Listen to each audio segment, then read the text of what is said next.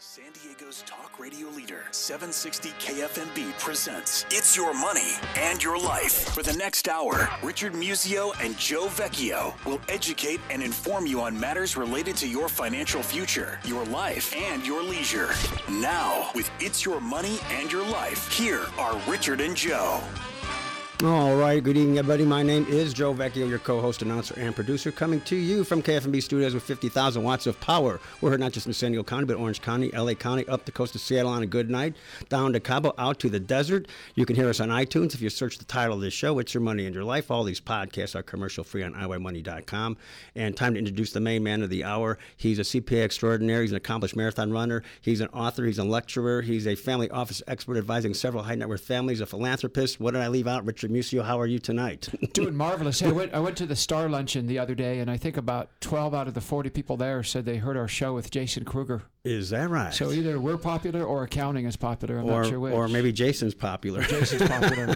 Something's popular. Yeah. Well, that was a pretty good show. It was a good show. I thought especially the second half. I didn't know that anybody listened when we did accounting. Well, I was at the event with Jay Flatley. I think I said Jeff Flatley, but the CEO of Aluminum. And Jay Flatley. Gentleman at that program came up to me and said, he saw my name tag. He said, no, I think I've heard your show on the radio. But he couldn't remember which guest, but at least he remembers hearing us. So I guess that's the main thing. Well, it's good stuff to have that many people tell me that they're listening. Yeah. Can't miss it, can't do without it. It wouldn't be the weekend without our show. Yeah, and it's press club submission time again, so I have to get busy on that.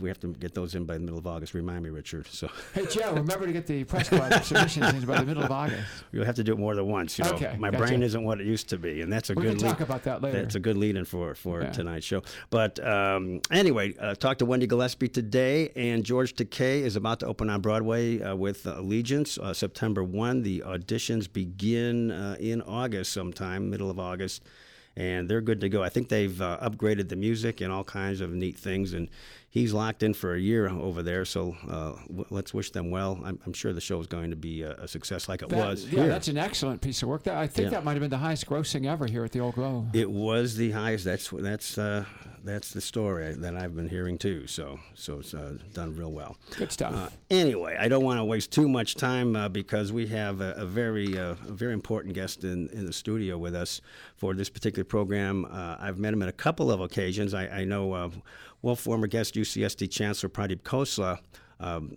spearheaded a conference on ethics, transparency, and civility last October, and I met this gentleman there, and I met him at a couple other events, but he is, let me give you some of his credentials. I can't give him all because we'll be here for half the show, but he's co-director of the CalBrain Initiative. He's associate director of the Kavli Institute for Mind and Brain.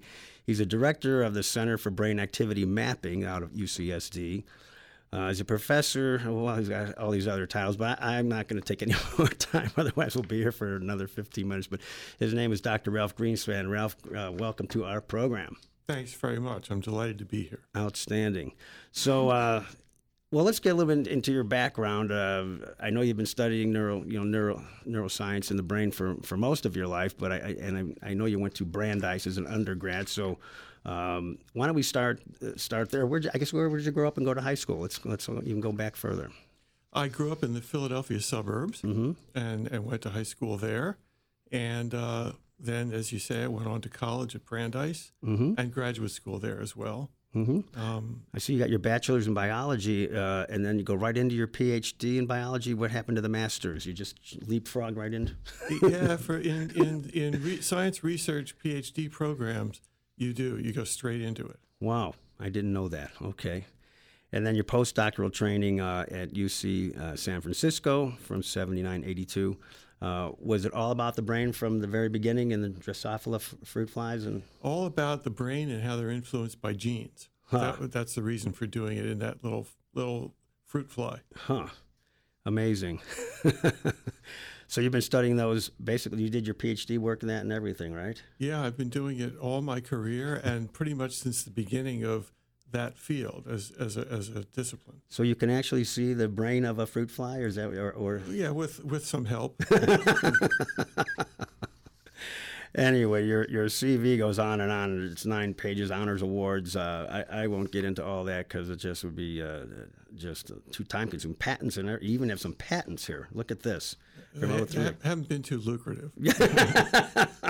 Well, it was for the attorney who did them. But. Yeah, but let's read one of these: methods for identifying compounds for motion sickness, vertigo, and other disorders related to balance and the perception of gravity. So you've got a patent on how does that work? These were all based on papers that we published on fruit fly behavior, and we identified certain behaviors in them and some of the genes that influence them, which seem to be the same ones that are in us. Well, did that lead to some new therapies or some new applications, or? Well, that's what I mean when I said it wasn't too. Oh, okay. So you've identified the compounds. I just haven't figured out how to put those into popular use, I guess, or. It was a way of it was a screen for compounds, but we weren't going to undertake that ourselves, and I don't think anybody's picked that up. Yeah, you need some medical help on that, I would think so. And then the other one was modulate vigilant states. I don't really know what that is, but sleep. Sleep. Oh, okay. That's sleep, Joe. A fancy way of talking about sleep and waking. Ah, wonderful. Anyway, all right. Question: why the interest in the brain from such an early point in your career?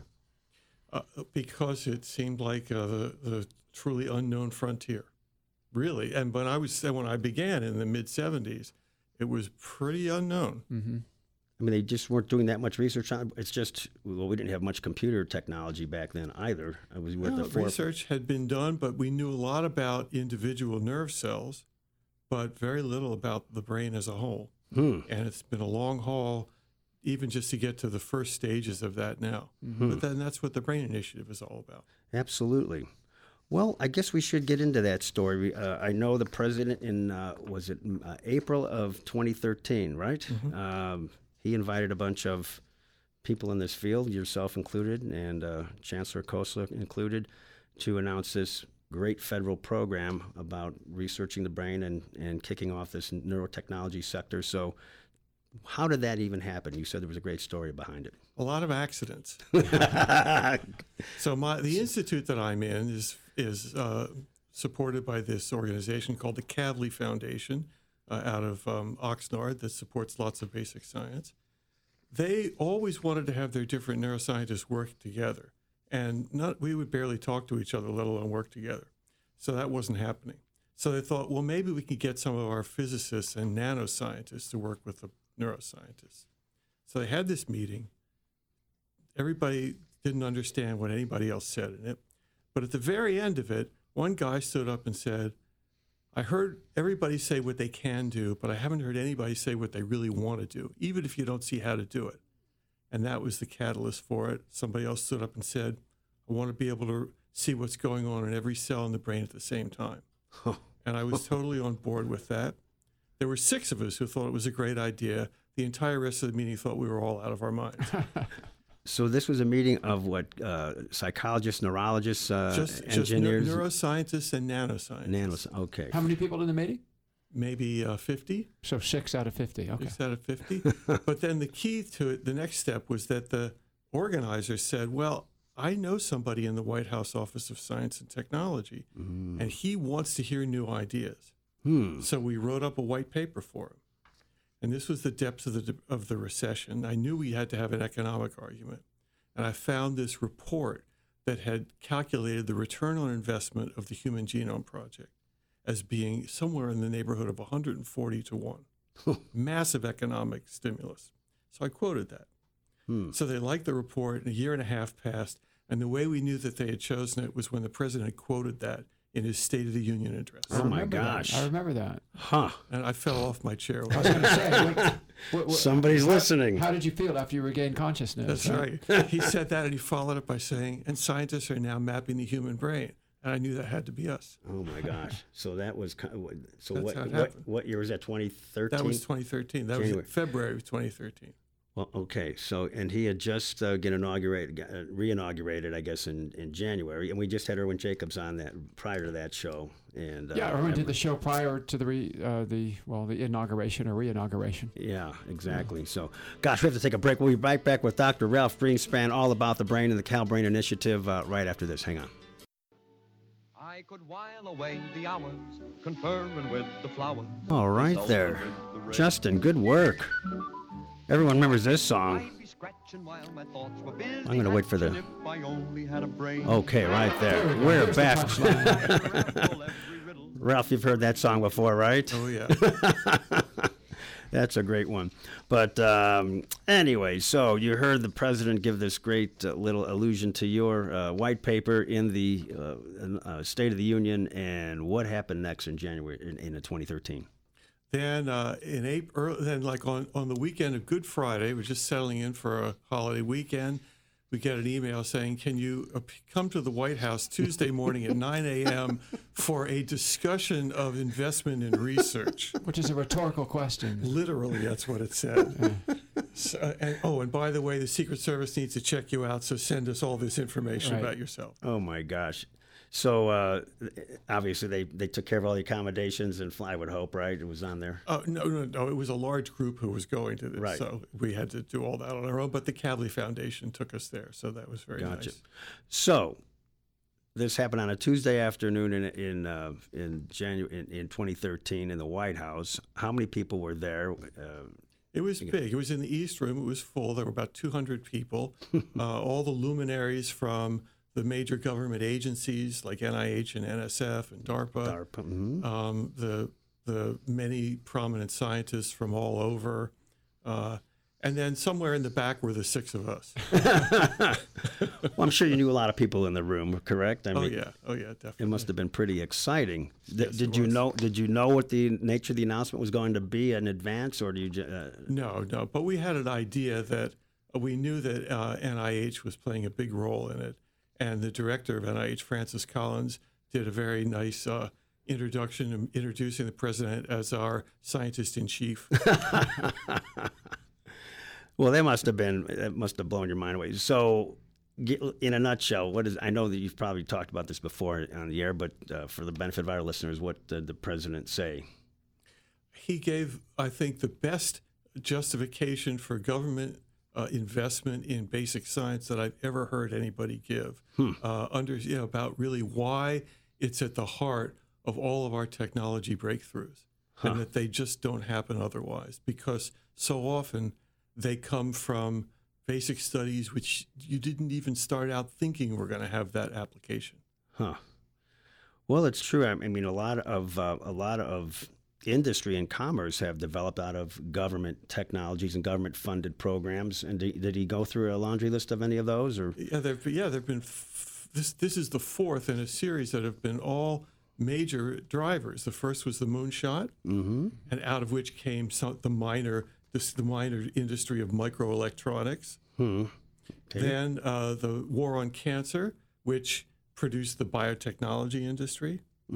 And the Human Genome Project, which produced a completely unanticipated DNA sequencing industry. And we know that our neurotechnology push is going to produce a range of different kinds of things, because that's what always happens when you invest in technology.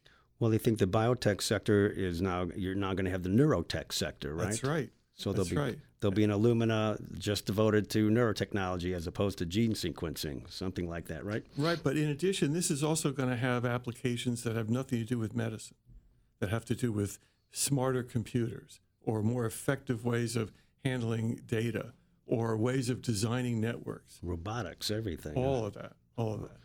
So it must be a challenge to get all these different disciplines in one room, engineers, physicists, and then how do you, I mean, they must have to have a common mission, right, or project. I was going to ask, is it competitive in that sense, that people are trying to one-up one another? Research is intrinsically competitive. People are always trying to outdo their peers, but it's kind of it's usually not a nasty kind of competition. Sure. And certainly getting funded to do research is highly competitive. But the big problem, as you allude to, is that there's totally different languages in these different areas. People think of the world and of what they're doing in completely different ways. So we sponsored some afternoon get-togethers where people would sit around, have some food and drink. Somebody would give an informal talk at a blackboard, and everybody could ask questions. And I warned all the neuroscientists that the engineers weren't going to care the least bit about what they thought was interesting about how the brain works. They're going to want to know what's it made of, how long, how big is the signal, how far will it travel, How much does it weigh? yeah, all that kind of stuff. Measuring the electromagnetic spectrum and all that. And So they were ready for it. And the other thing that's really different is the attitude towards a technical challenge. We biologists are used to dealing with the techniques that we have at hand. So when somebody says to do something that we don't see a way to do, we say, well, I don't think we can do that. You tell that to an engineer, and that gets them all fired up. They say, we'll figure out how to make that happen. So it's a fantastic marriage, and it's already been highly productive. Well, let's take some of the let's say Alzheimer's. I'm sure a lot of people are looking at that. Or what are some of the major initiatives or projects that you're focusing on right now? Well, part of the virtue of this approach, and the reason that the benefits are going to be so broad, is that these technologies will be useful for everything that the brain does and all disorders of the brain. Because the goal is to be able to see and understand much better in real time, broadly, what the brain is actually doing, much more than we can currently see with The imaging. function. Yeah, Okay. and to know what is happening in psychiatric disease that makes the circuits not function right. In other Where words, are they wrong? We can't know the disorder until we know the order. Is That's that- right. Otherwise, we're just treating symptoms. Gotcha. And that's the key here, is how to get to the crux of what's wrong in these disorders.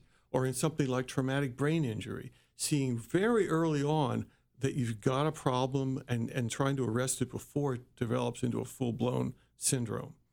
For Alzheimer's, it'll be detecting it way before there are symptoms, so you can stop the degeneration. But in terms of return on investment, wouldn't Alzheimer's be the most logical place to start, just given demographics and the projection of how many people over a certain age and the cost of care and the increasing cost of care and longevity? From the medical point of view, that's certainly a big one. But in fact, as the head of the National Institutes of Mental Health has shown over and over again in his talks, the aggregate cost of all of society for brain disorders goes actually way beyond Alzheimer's, because it has to do with things like psychiatric disease and disabilities, paralysis, stroke, and injury, which cause lifelong loss of income and lifelong care expenses. So like depression and things like that, which I've seen right. some statistics that maybe up to 20% or maybe 25% of all of us suffer some kind of mental disorder. That's right. But the other aspect of return on investment is that these technologies, even before they result in medical devices or medical applications, will in themselves be new industries. Very, very small micro and nanoscale wireless devices going to have huge application. Sensors that are capable of receiving and relaying things.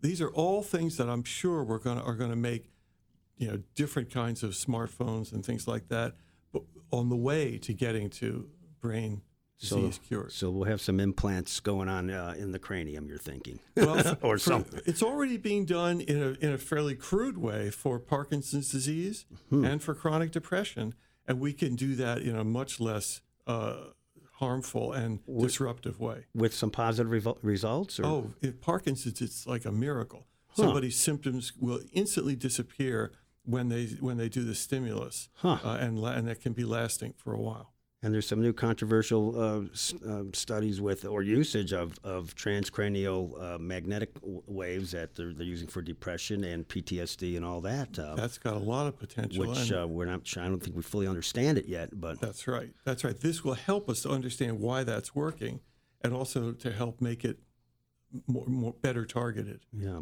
boy, amazing. Well, we have to take another break, but it's all about the brain, folks. Get over to sdbrain.org and learn some more, and we'll be right back with Dr. Ralph Greenspan after New Sports Weather. Hang on.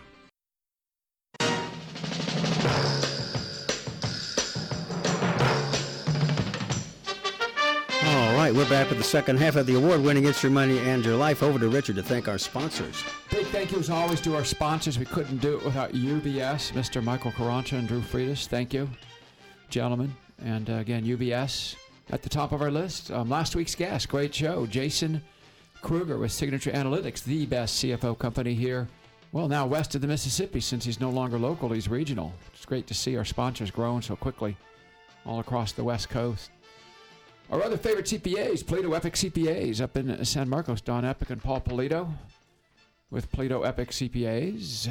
Speaking of big brains, how about Carl Sheeler with Berkeley Research Group, by far and away the best business valuation firm on the planet, helping business owners understand the risks that drive the values of those businesses, how to reduce risk and increase value. Speaking of making money, just had lunch with him the other day at Star. Joel Grushkin, Cost Segregation Initiatives, helping real estate owners improve their cash flow. Now, for all this money you're making with Joel Grushkin and Carl Sheeler, we have Brenda Geiger with the Geiger Law Office, specializing in estate planning and asset protection. She wrote a great new book. She's next week's guest, along with her co-author, David Fries. California Republic Bank, Mr. Lane Elliott, a very interesting niche market bank, now here in UTC, specializing in working with wealthy families and family offices. Hub International, also known as Mars Maddox Insurance, by far and away the best employee benefits firm that I have ever come across. The LG Experience and the Lombardi Group, helping wealth advisors make heroes out of CPAs and helping those CPAs do amazing work for their very, very best clients. Paul Hines with Hearthstone Private Wealth Management and the EndFinancialAbuse.org organization. Again, EndFinancialAbuse.org, preventing elder financial abuse here in our community. Last but not least, yes, women's professional tennis coming back to Carlsbad Thanksgiving week, running it side by side with my Oceanside Turkey Trot. I'm expecting 18,000 people over Thanksgiving morning. So if you think you have a lot of folks coming over, I probably have you beat. But yes, we have a tennis tournament going on too. Check out cldclassic.com. And a big thank you to Courtney Lawver at PopX Graphics for, well, what on earth does Courtney do, Joe? Courtney does our wonderful website. Boy, does she ever. And it is an award-winning website. Mm-hmm. She has all the guests there, alphabetically. And we'll have Dr. Greenspan under G, I think. Would be we go by last name, not first. And a lot of great shows. I listened to Professor Frank Partnoy and Bill Lirax this week. I went back there. There's still good stuff, and they're a few years old, but it's still very relevant to what's going on in today's crazy markets in Wall Street and elsewhere. Yeah, most of the research my youngest daughter Demi does at San Jose State for her papers comes from our radio show. She doesn't read anything; she just goes to the website. Oh well, I got to give her an A right there. Exactly. So. That's why she's got a 3.9 GPA. Wow. So. The show will pay off for your brain work at some point. Speaking of which, let's give the website. It's sdbrain.org, and then there's cal-brain.org, and then there's cbam.ucsd.edu. Ralph, what is the meaning of all those websites? I guess there's a lot of commonality there, at least for the SD Brain and Cal Brain, right? Well, it's all overlapping in terms of the goal. And so right after we came back from the White House in April of 2013, which our chancellor was also present for, he had actually taken me aside the night before and said he wanted to start something on the campus to do this.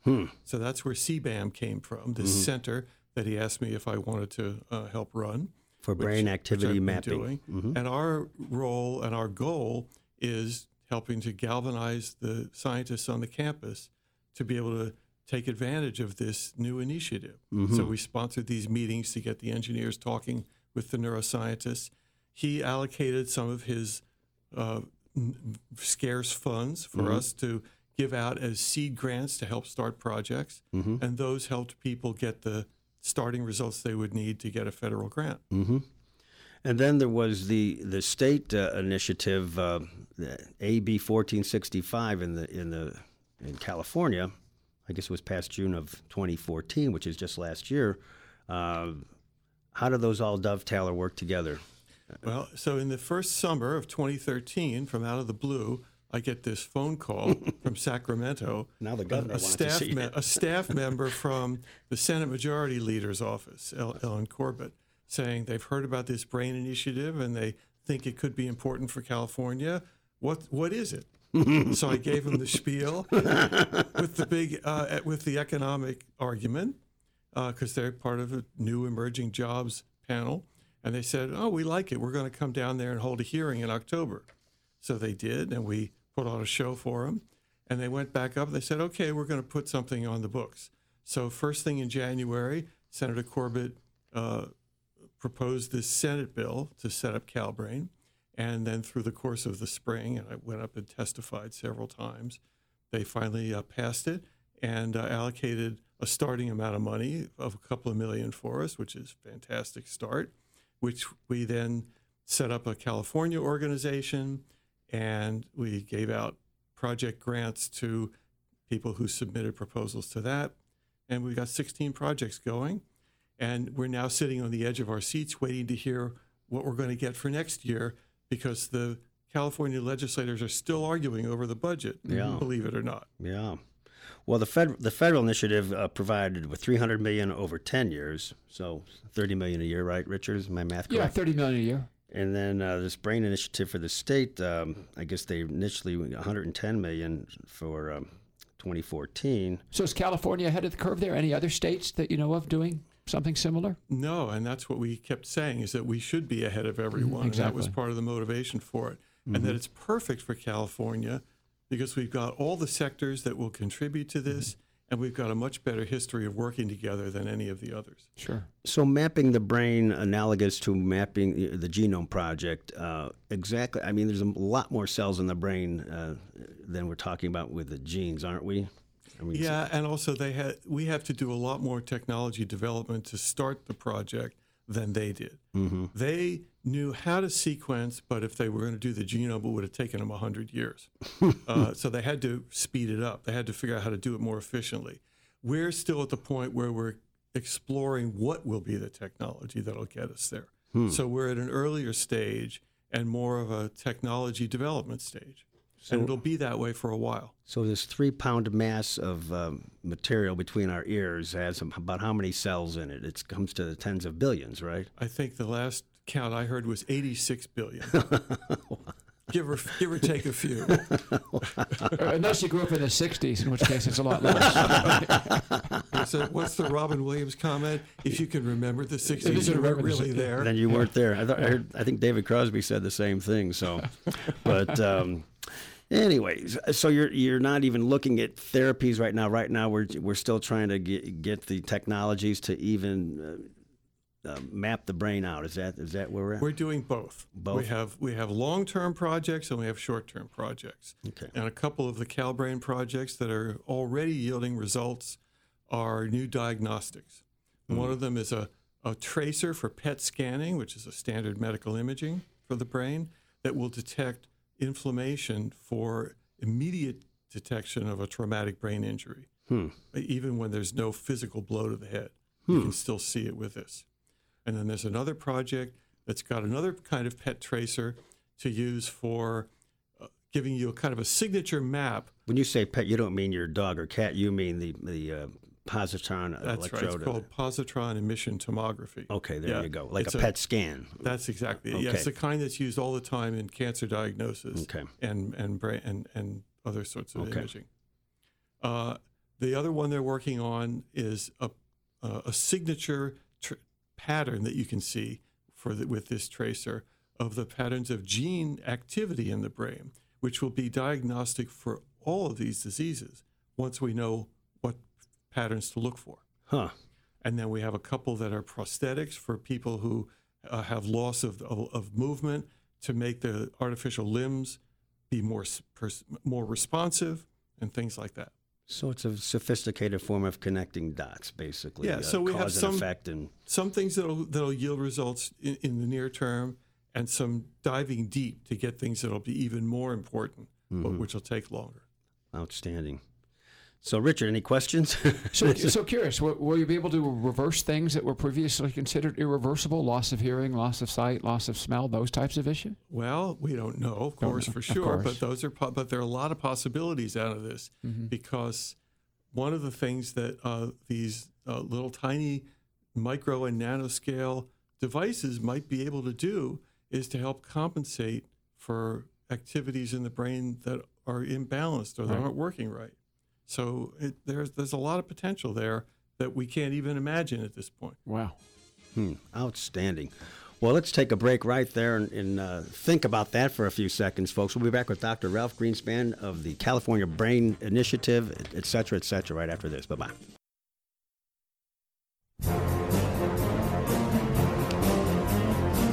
right, we're in the home stretch with Dr. Ralph Greenspan, who is director of the California Brain Initiative, and his website, one of them, is sdbrain.org, and I know you've got an important event coming up in September, Ralph. Shall we discuss that? It's called Our Precious Brains, right? Yes, this is going to be a public event for information on what the Brain Initiative is about and on the state of what is currently possible to do in different kinds of brain disorders, including this new technique that you mentioned earlier of magnetic resonance therapy, which seems to have a broad application and lots of benefits for a whole variety of things that affect brain function.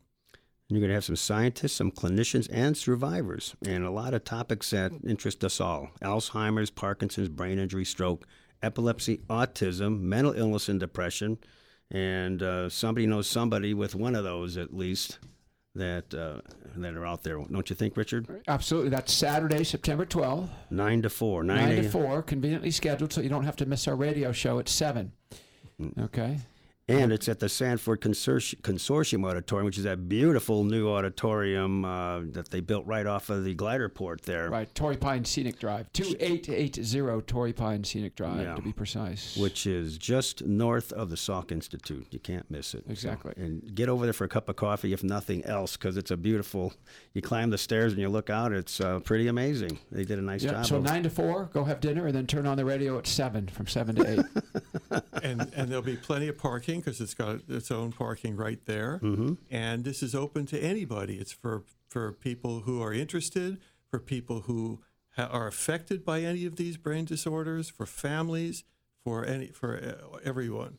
Now, as we get closer, because some people may not be able to spend the whole day, will you have the time, everything mapped out as far as who's speaking when and which subject matter? I mean, that might be helpful if you could break it down a little. Yes. Once we have our schedule set, we're going to put that on the web. Great. We'll also have a registration link that people can go to. It's free, but at least we get an idea of how many are coming. So the website would be sdbrain.org for people to register? That's right, All yes. right. Outstanding. Well, speaking of brain, what would be 2 or 3 really good things to improve our brain health or at least maintain it, and what are some bad things that we should avoid? I know you're not a medical doctor, but you've been studying the brain long enough and maybe have seen some studies related to those questions. So what do you think? Well, I think one clear thing, and it's not just for the brain, but it really does seem to make a difference to it, is it doesn't do any good to be a couch potato. It does a lot of good to be active and also to be mentally active. And things that combine the two seem to be particularly good. So if you the old adage, healthy mind, healthy body. Motor learning and things of that sort. Unless it's boxing. Just kidding. That's probably true. But you would recommend just some good cardiovascular exercise will improve brain function? Yes, for sure, because having good circulation to the brain is a long-term important thing for its health. But also being active, doing things with your brain, reading or doing activities that really require you to puzzle things out or think them through or anything of that sort. Just not being a passive recipient. And how about human interaction? As you get older, spending more time with people as opposed to less time with people in interaction. Yes, I mean, that certainly seems to be a big benefit. I don't know if it's primarily just because it makes people happier to do that, it makes them feel better, or whether that in turn also feeds back onto the health of the brain, which it may, because everything is interconnected. How about music? Either playing an instrument and or just listening to various types of, I've heard that listening to Baroque music or something actually enhances brain function. I think doing it is much more effective than just listening to it. Listening to it, I think, has some degree of benefit, but the doing of it, which does involve this kind of motor learning and thinking and keeping track and timing and so on, that's really very good for it. I know they were studying symphony conductors, not only because of their music interest, but obviously the physical activity of moving the arms and everything else, and they thought that had something to do with longevity. Yes, but I think that it also has to do with adulation. I think they get so much ego reinforcement that makes them live forever. Well, I guess it couldn't hurt. Some people have more needs than others, I guess. But what particular project would you like to tout right now that's you're working on? Have we hit most of the highlights, or is there one that you think there's a big breakthrough coming? Any day, week, or month? Well, for the ones that have real long-term possibilities, I think the idea of these very tiny and non-harmful devices that can either be on the surface or just under the surface and help reorganize brain activity to correct deficits like movement disorders and things of that sort have tremendous possibilities. We're also all kinds of new approaches towards how to image the brain, how to see things that we now can't currently see. That will all make a huge difference. So, no, there isn't a single one that I can say right now, aha, this is going to be it. But there are all these irons in the fire that have, I think, terrific possibilities. Have you been over? I heard the CEO of Illumina last week, and I asked him about longevity because they're obviously the gene sequencing kings of the hill over there. And I said, gee, once you're able to prevent or address a lot of disease early on and eliminate that, I said, obviously we're going to have people living long enough. We could find the gene that's aging us or slow down that. They're probably working on that. And I said, how long are people, going to live? And he goes, well, we think the person that's going to live to be 150 has already been born. So that's pretty incredible. That's pretty optimistic. Pretty optimistic. They won't look a day over 142. So, and of course, Dr. Venter's Institute's over near you. So do you folks cross paths and have coffees or meetings, conferences or whatever, the genetic part and the brain part? Well, not so much yet, although I know them and I've talked with some of those people, and there are plenty of interactions that go on over various sorts of research projects. But being able to make the link up between what the genes are doing and what the brain is doing is going to come, but it's not really there yet in most of what we're working on. But not entirely, because as I mentioned, we have a couple of projects going that really are designed to track gene activity in the brain, not just the electrical and chemical activity. And that's slower, but it's really important for the development and the survival and the brain states. And well, it all works together, right? I mean, right. but it's my humble opinion that if people are going to live longer, which seems to be the case, it's imperative that the brain function longer and better and healthier, because I think the worst possible human existence is your body, the heart keeps beating, and your brain is literally not capable of functioning in any sort of way that you were used to, during your life, and you're basically a vegetable at that point. And we see it happen all the time, so it seems like it would be critical. Well, there's some animals. No, I read something today that starfish and a few other living creatures don't even have a brain. So maybe you ought to study them. How are they able to breathe? Joe, I know some politicians who could say that about. But I mean, how are they able to function without a brain? Have we figured that out? Well, it's not as much effort has been put into that kind of work as into how humans work, but we know a few things about them. I mean, the simplest ones are like jellyfish. And the jellyfish, which we actually study in my lab too, because it's a place where we can see a whole nervous system all at once. It's simple. And they just coordinate the swimming of the jellyfish and respond to things in their environment and so on. For some of them that don't have a full-blown nervous system, they'll still have local responses that use some of the same mechanisms. Well, there's just a minimum threshold of something. They have to know when to eat and whatever. Sure. No, but a sponge, for instance, even the sponges have cells that have electrical activity and contract and help it to trap food. And so none of these things came from full-blown from nowhere. They evolved from simpler forms. And we can get a vague idea of what some of the precursors might have looked like by looking at the simple ones that still exist. And of course, we haven't even discovered all life forms yet because Cameron went way down there. But anyway, Dr. Ralph Greenspan, thanks so much for being our guest. That was fun. Thank you very much. SDbrain.org, and get ready for September 12th, folks, and see what's going on out there. And Richard, great seeing you. And Justin Hart on our board, thanks for making us sound great tonight. And thanks to Craig Blanky, our account executive, and to Dave Smith, our programming genius here, KFMB, for all his help and support. All these podcasts are at iYmoney.com. commercial free. Have a great week, everybody. Good night now.